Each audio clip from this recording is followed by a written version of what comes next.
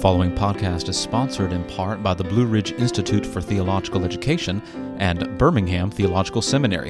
For more information about these institutions, please visit their websites at bright-va.org. That's brite-va.org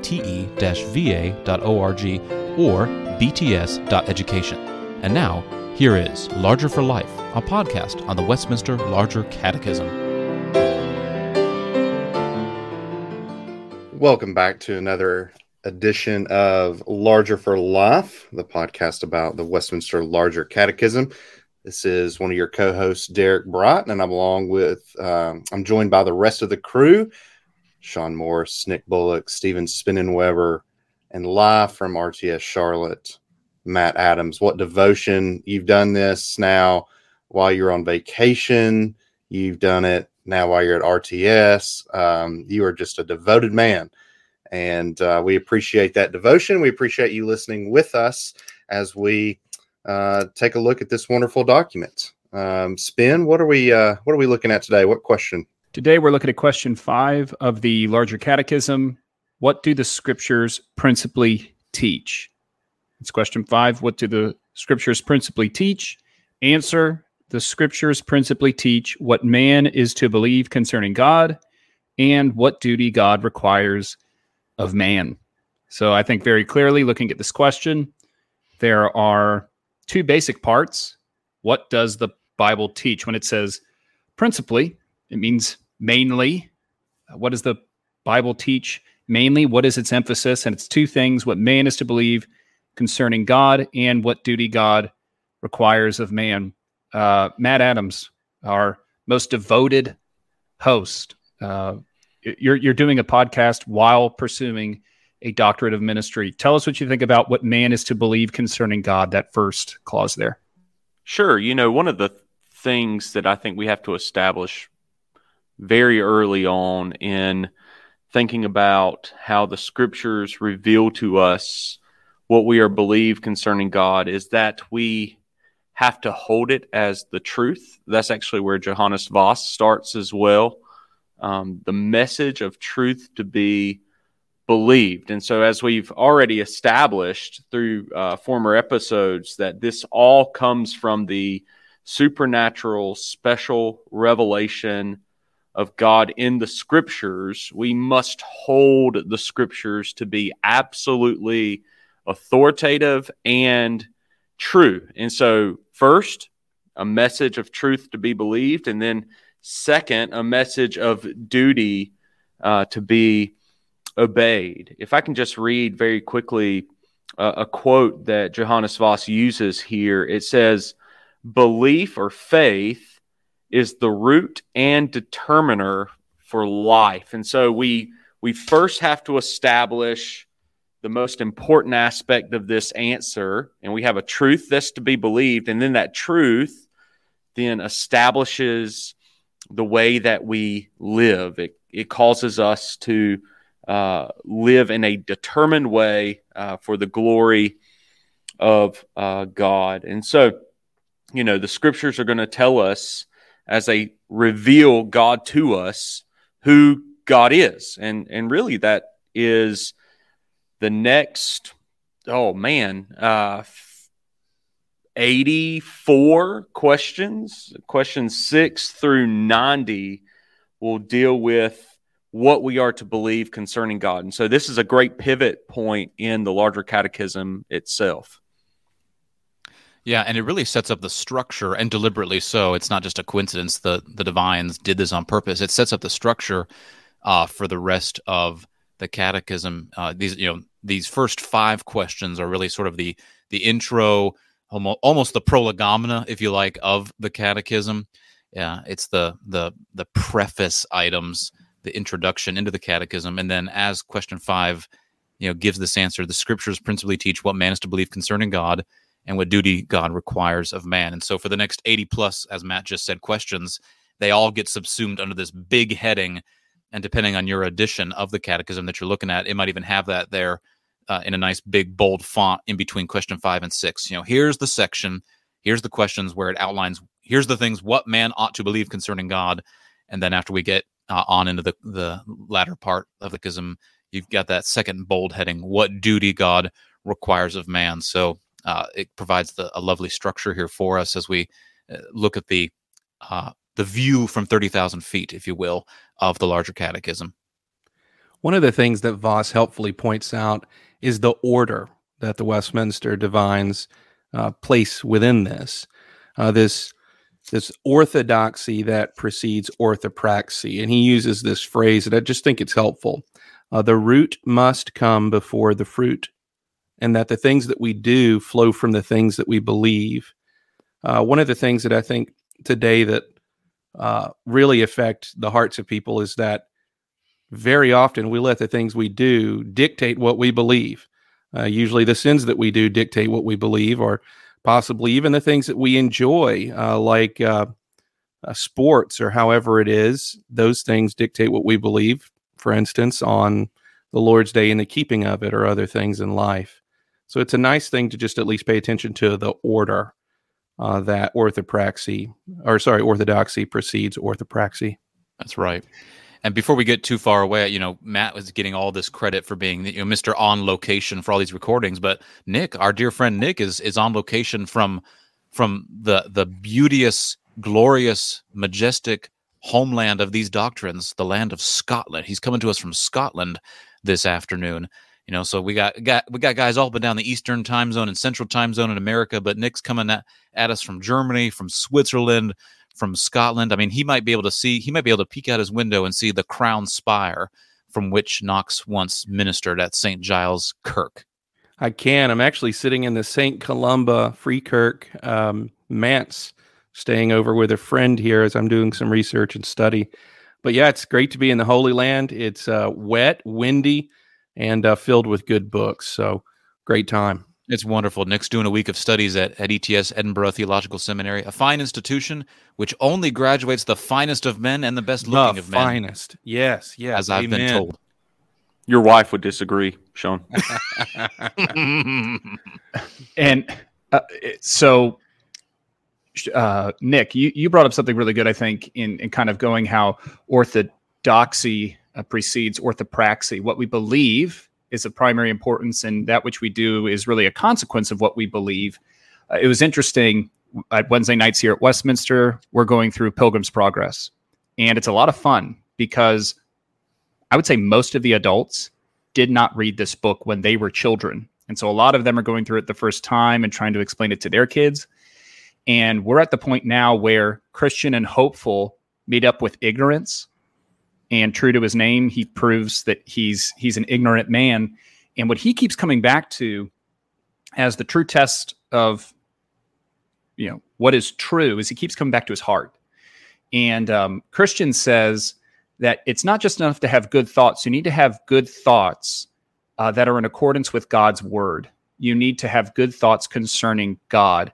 And then Christian saying to ignorance, like, hey, do you want to know what these good thoughts are concerning God? He says, even as I have said concerning ourselves, when our thoughts of God do agree with what the word saith of him, and that is when we think of his being and attributes as the word hath taught, of which I cannot now discourse at large. So I'm sure we've all experienced it, but we've run into people who are persuaded that they're believers, that they do believe in God, but they really believe in a God of their own fashioning, of their own imagination, and they're not believing in God as he's revealed himself in his words. And so I would echo with Christian in his exhortation to ignorance. You need to have good thoughts concerning God. And what are those?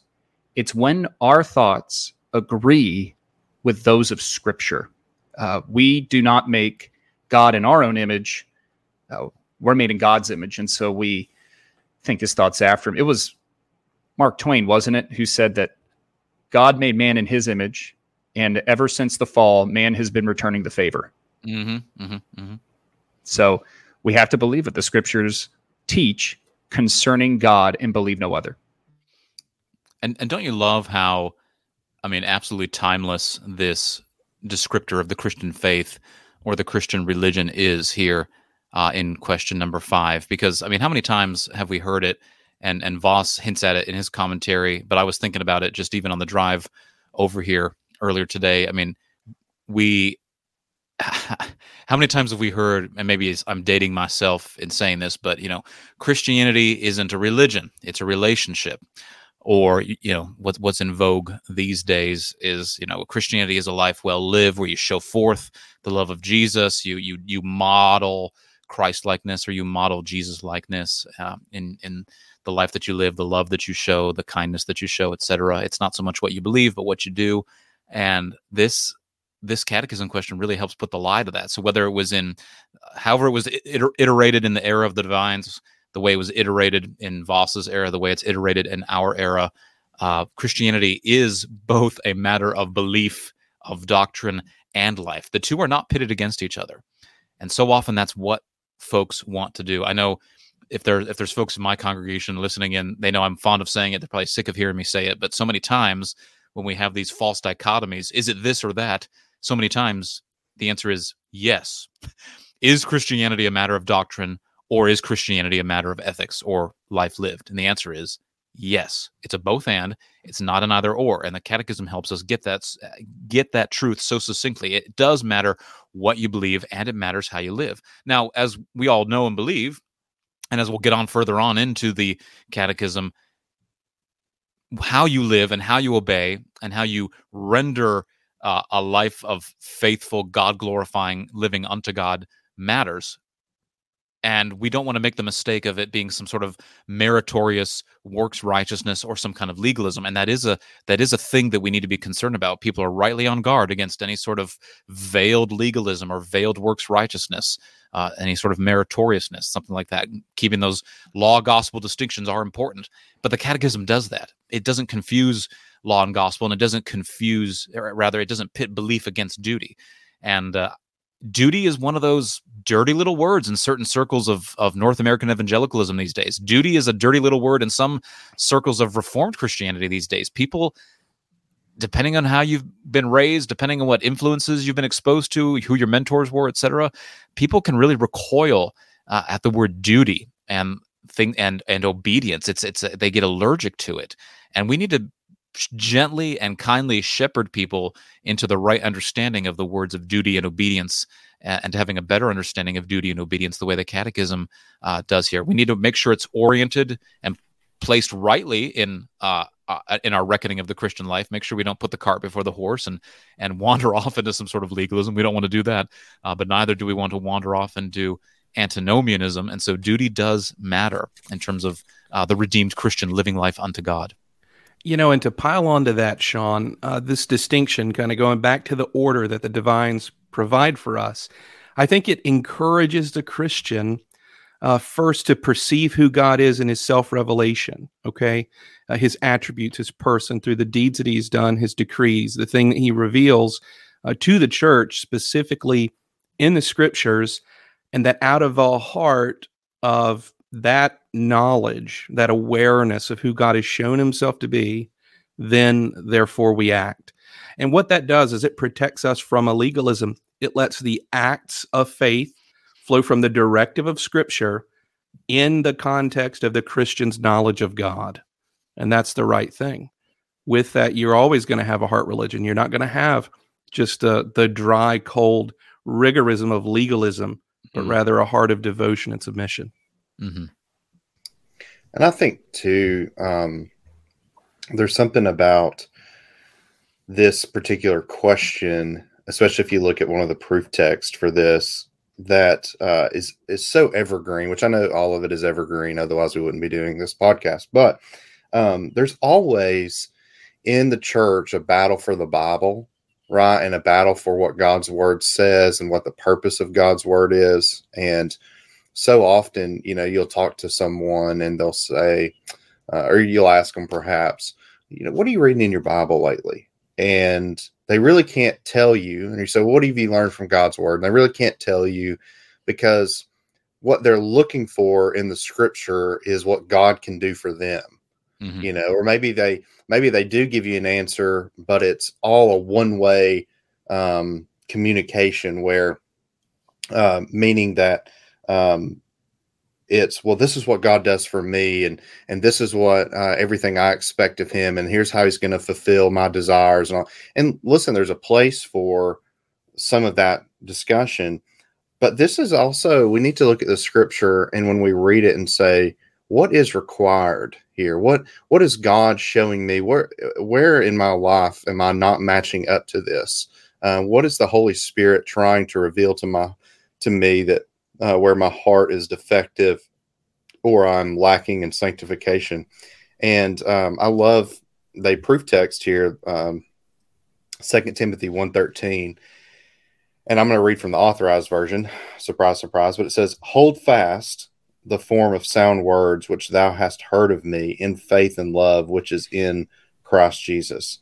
There is such an importance of God's word and what it contains, and just the need for every generation to hold fast to it, not to water it down, not to manipulate it, not to take the pages and do origami, exegetical origami, to where it just says what you want it to say.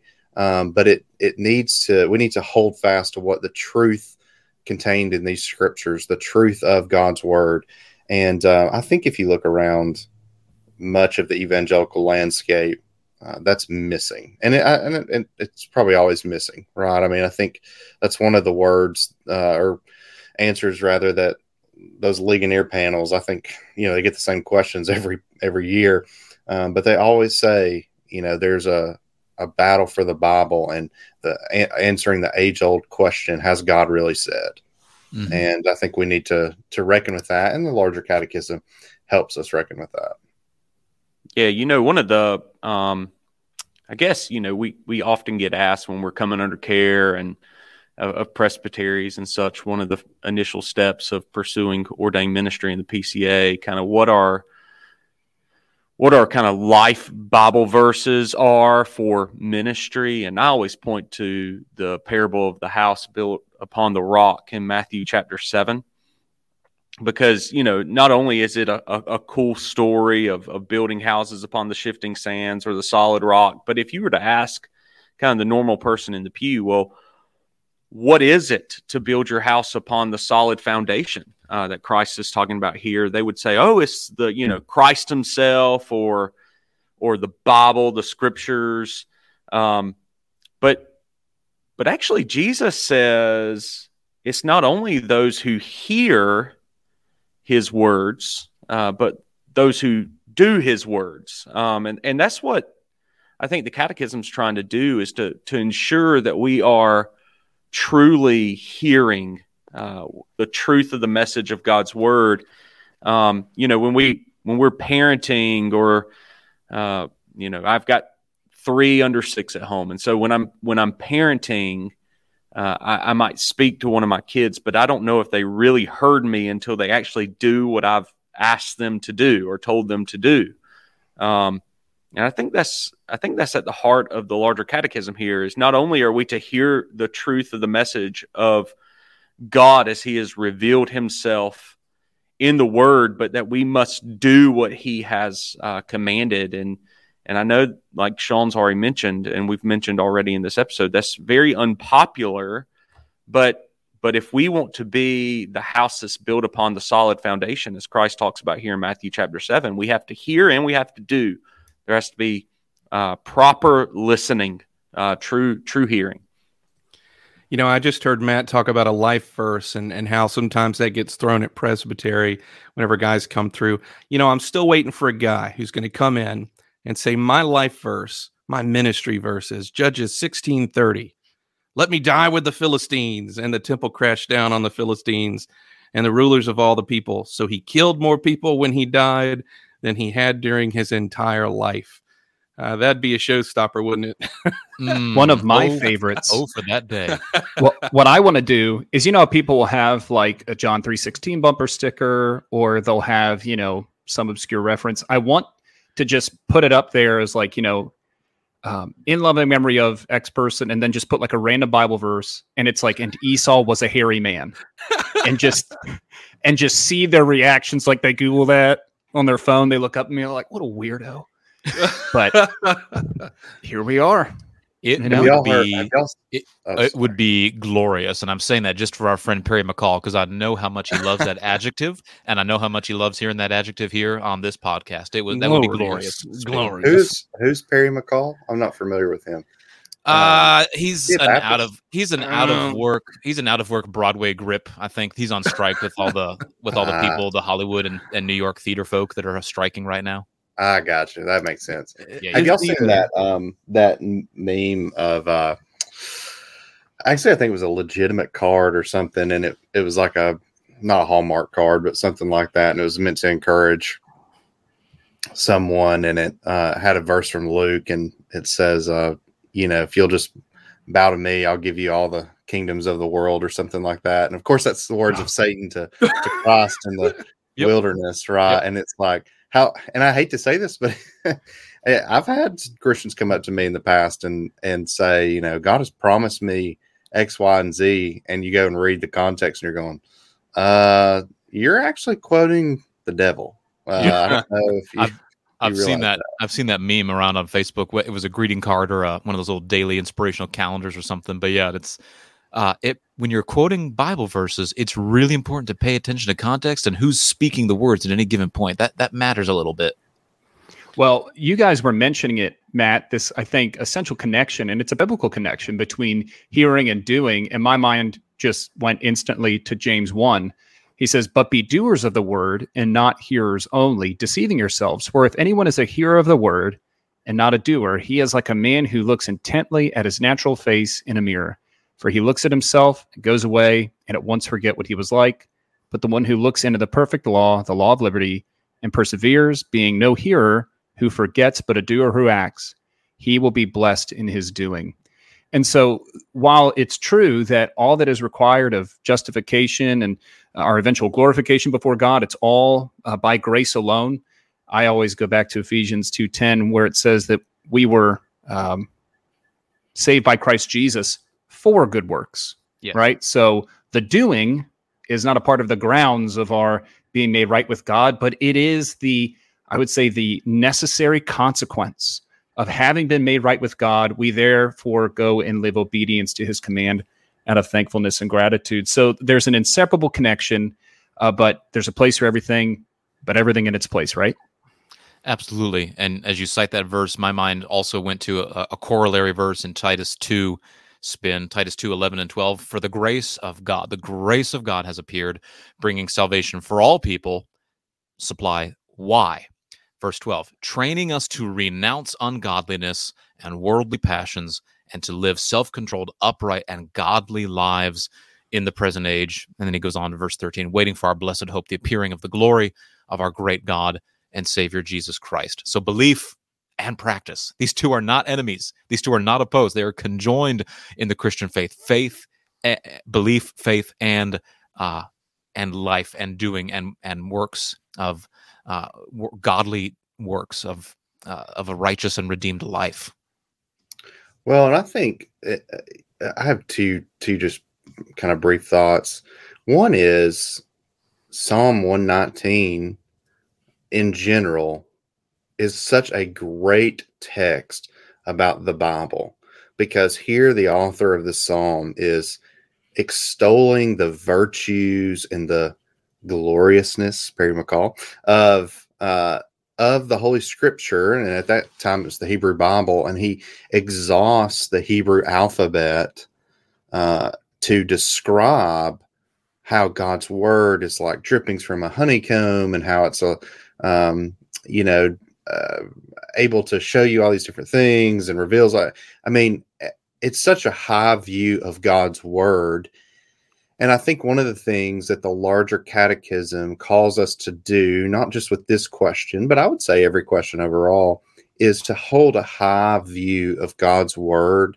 If I were to ask you, hey, start with A and go all through the English alphabet, and I want you to describe God's word, you might get to F or G and start struggling. Or whatever. That would be hard, but that's But that's what Psalm 119 does in poetic form. And it's so beautiful, and it really does promote that. And then second thought was just in line with that and in line with what you guys are saying. Psalm 119, 105, right? The word is a lamp unto my feet and a light unto my path. It shows me the way wherein I should go, both night and day. I mean, and it, there's comparison verse there to Proverbs 6, but God's word is that light that reveals to us where we should go, how we should act, what we should do, where to set our path toward. And, I would just encourage all Christians and ask yourself, do you have the same view of God's word that Scripture calls you to have? Do you think as highly of Scripture as Scripture thinks of itself, right? Or, as we talked about in a previous episode, do you have the same high view of God's word that the Lord Jesus does? Now, I know, of course, somebody's listening to this and they're saying, well, nobody can be perfect like Jesus. I get all that. Okay. I understand that. But the question remains, can you say of God's word that it is drippings from the honeycomb? It's sweeter than that. Its taste to me is far greater, and it's a lamp unto my feet. I can't go anywhere without first consulting God's word. That's a good question to ask yourself. It's a good question I have to ask my own, my own heart and desires.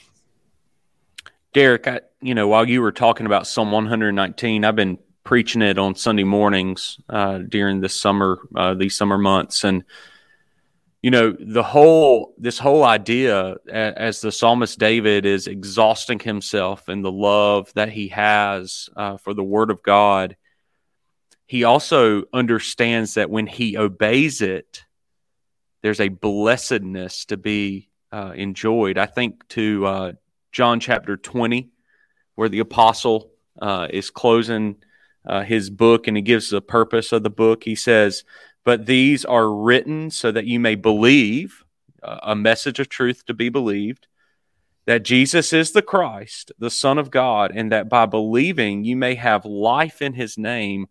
What is the purpose of our life? It's to glorify God and to enjoy him forever. It's a state of blessedness that the psalmist David, as he is inspired and guided by the Holy Spirit, writing Psalm 119, says comes from a right understanding of the word. This blessedness is to be enjoyed because we walk in the law of the Lord and we seek him with our whole heart. We keep his testimonies. We walk in his ways. We keep his precepts diligently, steadfastly, keeping his statutes. I mean, we could go on and on and on there with Psalm 119. It's an awesome chapter of the Bible. And, you were making the, Jesus, the scripture passage about building the house upon the rock. And of course, and my mind went to the metaphor of the house, which Voss makes the same metaphor as well in his commentary. And this is just, it's re-emphasizing what we've already mentioned earlier, that both matter. And that's what the catechism is getting at. What matters, faith or practice? Well, what matters when you're building a house, the foundation or the roof? Well, both matter. But order matters, and that's what the catechism, it's so subtle and so succinct you can almost miss it. So I guess maybe that's why we're really belaboring this point, because we want our listeners to grasp this as well. The order matters. You don't build the roof before you build the foundation. I guess maybe if you could build a floating roof, but you build the foundation first, and eventually you get to the roof. But both components are utterly essential. So what in the Christian life, the doing, the duty towards God, the obedience that we owe him as his ransomed, healed, restored, redeemed people matters. But we can't get to the duty before we get to the belief. We have to get to the belief first. And so that's why the scriptures teach what man is to believe concerning God, and then secondarily, what duty God requires of man.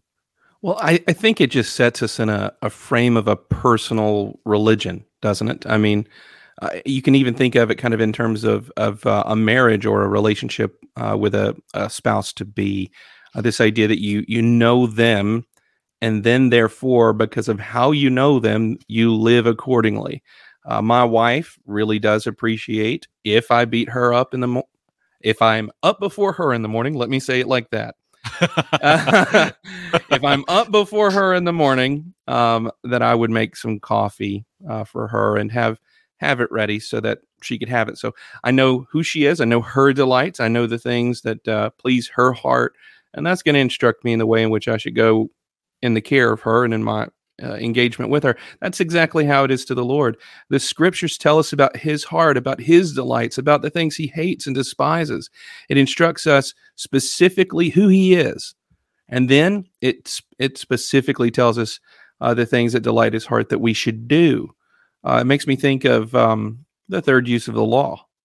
Out of the first two uses, you've got, a knowledge of sin and your need of a savior. The second use, you have a knowledge of the righteousness of God, that you would fear him and then not sin. But the third use teaches you the things that delight God, that you might live after him.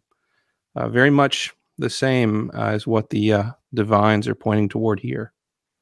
And this is classic. This is classic Reformed theology in all kinds of ways. I mean, this is on the Larger Catechism, but the classic outline of a sister Reformed Catechism, the Heidelberg, and just even that outline just shows that there's such sweet accord between these traditions of the Reformed faith. Of the classic outline of the Heidelberg Catechism is guilt, grace, and gratitude, because that's a descriptor of the Christian life. We are guilty before God because of our sin, but praise God in his mercy toward us in Christ Jesus. We've been saved by grace, and so therefore, having been transformed by grace, we live a life of gratitude, yielding good works of gratitude and other things unto God in the life lived toward him as he refashions us according to his own image and as he prepares us for glory. Well, that's reflected here as well. We are saved by grace, and then we yield duty, render a life of gratitude unto our Lord. Spin, I think I cut you off. Go ahead, brother. Yeah, how dare you? How dare you, Sean? But that word duty there, duty, people don't like saying it, right? Because you might chafe a little bit under this, because Christianity is about a personal relationship with Jesus. I talked about today that, I ran into my first King James onlyist out in the wild. That was an experience. I was like, do you know Derek Bright? Because he too loves the Bible in the King's English. He insists on it only. But what I love about this, it says, what duty God requires of man. Isn't that really freeing? Because how many people as pastors have come to you and say, hey, pastor, I don't know what I'm supposed to do with my life. I don't know what God's will for my life is. And the place that I usually take them is 1 Thessalonians 4, verse 3. For this is the will of God, your sanctification. Right? That's basically what the divines are doing, is they're saying, God doesn't give us nice and neat answers about who to marry, where to work, or what state to live in, but he does tell us what is our duty. And I tell members of my congregation, God has told you what is your duty today, and that's what you're responsible for. We like to know what the future holds, but God has held us responsible to know what is our duty today.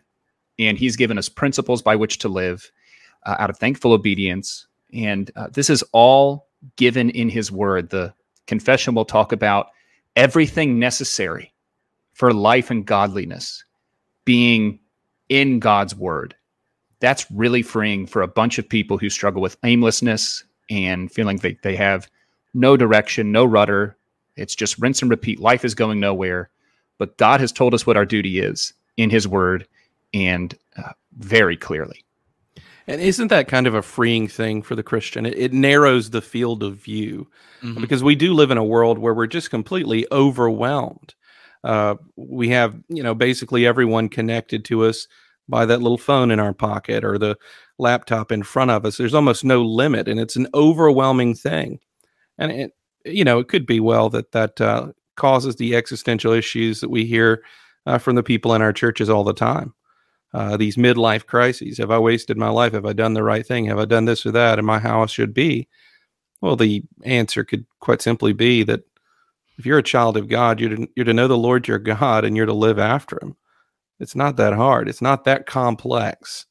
The Bible's quite clear on these things. And yeah, they actually are things that you can know. It's not just the constant groping for some sense of truth or some sense of meaning. The scriptures give it to you clearly. There is a blessedly limited scope in how the Catechism phrases what Scripture is seeking to provide. It's not trying to make Scripture promise to provide something that it never promised to deliver. It's what do the Scriptures principally teach? It's not to say that Scripture doesn't speak about lots of other things. It does, but it principally teaches about these things. It's like we spoke about in one of the previous episodes. We're not meant to approach Scripture as a chemistry textbook. It's not meant to do that. It's not meant to be a cookbook or a recipe book. Although I guess there are those folks out there that look to it for the Daniel diet or the Ezekiel bread or something like that. But, ordinarily, more narrowly speaking, the Bible is meant to convey this to God's people. What are you to believe? How do you live unto God? It's not meant to provide everything exhaustively in a universal sense. It never promised to do that. And so I think that the Catechism helpfully reins in our expectations so that we're not looking to the Bible to give us something that it never was trying to give us in the first place. Well, and if I could just add one more thing here, and I know we're probably bumping up on time, but what I have to say is always important. So, this is actually goes in relationship to something that Matt said earlier. But I would just say Scripture is one of those things that, because it tells us what God requires of us, because it tells us how we ought to live in those things, then we should not expect blessing if we're doing the opposite of what God's word says, right? And sometimes, and I know that sounds so simple and so, well, duh.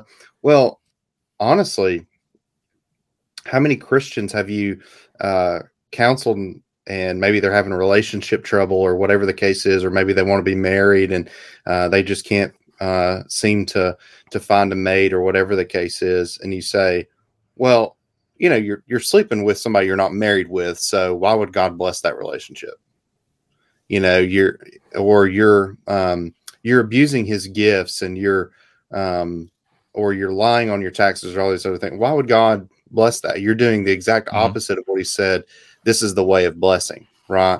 And so Christians, just as Matt said earlier, there's reward, right? There's a great reward for obedience. I do believe in rewards, Jesus being the ultimate one, of course, in the beatific vision, but we get degrees of rewards and degrees of blissfulness, and we want to get those rewards. We want to be motivated even by those good rewards, but we cannot expect God to bless something, to reward us for something, and to give us favor in areas where we're completely just disobedient to what he says. It's almost well, of course God's not blessing your relationship. You're literally doing what he says he hates, and same thing with, people, and this is, we might get some emails about this. My email is seanmorris@gmail.com, but, right. People get divorced, and there are legitimate reasons in Scripture for divorce. So I'm not counting those, but people get divorced because they say, well, I'm not happy, or I'm not fulfilled, or whatever the case is. And then they get a second marriage, and that marriage goes to pot too. Well, of course it does, because you've done that which God in his word has said he hated. And if you don't read God's word, you don't know what you're to do, and you don't know what reward there is, or what God will see and bless. So I know that's a little bit of a harder word, but I felt it was necessary. No, that's a good word, Derek. It needs to be, it's something we need to be reminded of. We bristle against it in the wider evangelical culture of our day, even in the wider Reformed world of our day. Somewhere along the line, we got allergic to this idea of affirming that God's ways are the best ways. God's ways are the best ways, and there is blessedness, as you just so well put. There is blessedness in striving to seeking and striving to keep his commands. So Psalm 119 makes that point exhaustively and over again, and that's just one example throughout the Scripture. Abide in me, Christ Jesus said, if ye love me, keep my commandments. There is blessedness in striving to keep his ways. Well, folks, I think we are right at about the time where we want to wrap it up for this particular episode. We hope that you who have listened have enjoyed it as we've thought about question number 5 of the Larger Catechism. And as we are signing off for today, we have a potential little gift for you. We have a copy to give away of a recently published and released book. And we think that the subject of the book ties in nicely with the question that we have just considered.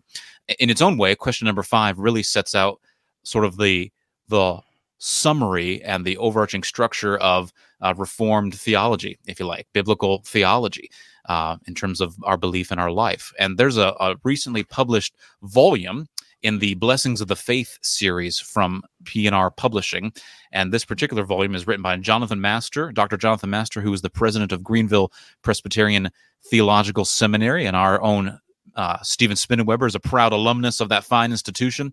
And Dr. Master has written a book called Reformed Theology. It's a short book, about 140 pages. It was released just a couple of months ago, and it's a really nice ground-level introduction as to what Reformed theology is. And so if you're new to the Reformed faith, if you've got folks in your congregation that are new to the Reformed faith, if you've got young Christians who are wrestling with these things, trying to get their head around what Reformed theology means at a basic entry-level kind of fashion, this could be a very useful resource for you. So we've got a copy of it that we want to give away, and we'll keep it simple. So when this episode goes out, this episode number 5, when it goes out on its our long-standing tradition of releasing it at 5 a.m. on Monday mornings, if you would be so kind as to either share it on Facebook, that link, or retweet it on Twitter when you see that link go out, we'll keep a log of who shares this podcast release, and we'll just do it the old-fashioned way, put some names in a hat, and if you are so fortunate as to have your name drawn, we'll contact you, and we'd be glad